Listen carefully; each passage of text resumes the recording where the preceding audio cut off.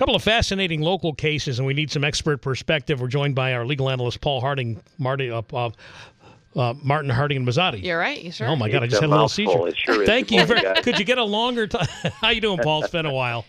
Yeah. First of all, the Schenectady case, all right? Long story short, this cop, Aaron Zampella, stopped for speeding 1:15 a.m. Friday in Schenectady. Cop starts to approach his vehicle, his private vehicle. He speeds off. Car is found a short time later. Guy is then basically allowed to turn himself in the next day. This seems to be on its face very unusual. Yep, I think it absolutely is. I don't think that if he wasn't a police officer that this would have happened, right? By the time you leave the first time, they catch you the second time, there's going to be lots of things happening. And I just don't know what they're going to do with this. At this point, there's an internal investigation going on in addition to these charges. They're going to probably keep those within the confines of the police department unless the outcome is something dramatic. And the police when they charge one of their own, it's always tricky. You know, we've heard about officers being stopped before for DWI, and they don't really make a big effort to cover it up. And it just seems like something weird is happening here where, I mean, they asked him specifically, had he been drinking? And they said, no, alcohol wasn't involved. And then the follow-up question was, well, did you give him any field sobriety tests or breathalyzer? And they refused to answer. So you would think that if he was not drinking, they would say, yeah, everything was fine. That came back clear, but he didn't say that. So, and then if the implication is that he had been drinking, why'd they let him go? Yeah, that piece is just hanging out there, glaring, looking back at the public, and the last thing that Schenectady Police or any of the police department need is this. I'm sure they're wrestling with it internally, and they're going to try to figure out what the police officers on the scene saw, observed, in that case, maybe smelled. And I don't know that we're going to find out a whole lot more about it.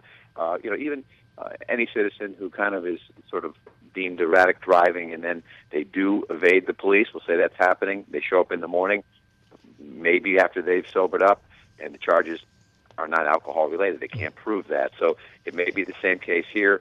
No indication of alcohol, just certainly an indication of unusual protocol from the police. No doubt. And usually you like openness in these kinds of cases. That way you don't have to speculate on all these other things that may or may not be unfair to either the officer who made the stop or the officer who was involved.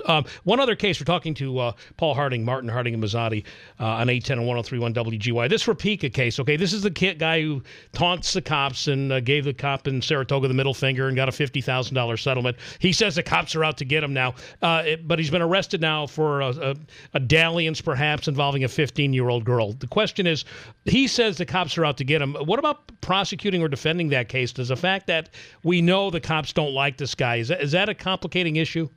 I think he's just trying to, at this point, throw some smoke screens out. In the past, he would initiate contact. He drove around, put his middle finger up, and tried to get the police kind of fired up, and then he had a bad incident or occur in Saratoga. Here, he's surprised. Okay, there's a 15-year-old girl who alleges sexual abuse in the hands of both he and his girlfriend. So I think when the police arrest him here, he's not initiating this contact. It's a whole different deal. Now, as he's getting in the police car and he's handcuffed, or he's saying they're out to get me. But no, I think he's generally on the defensive here. And then, of course, the twist in the story came yesterday when he posted the Rapika. He posted a Facebook post that he is in Alberta, Canada, and doesn't plan to return. Now, so is it legal? I mean, is it okay to leave the country if you've been charged, just as long as you show up for your court date? Yeah. Yep. Well, he's got a misdemeanor. At this point, they did not. One of the restrictions for bail was not you can't leave the country. We're taking your passport. You've heard that on more serious charges. So he was allowed to leave, and if he comes back, he's due back on Thursday. No problem. He's allowed to go to Canada, allowed to come back. Now, I checked the map this morning. Alberta, just to kind of refresh my recollection.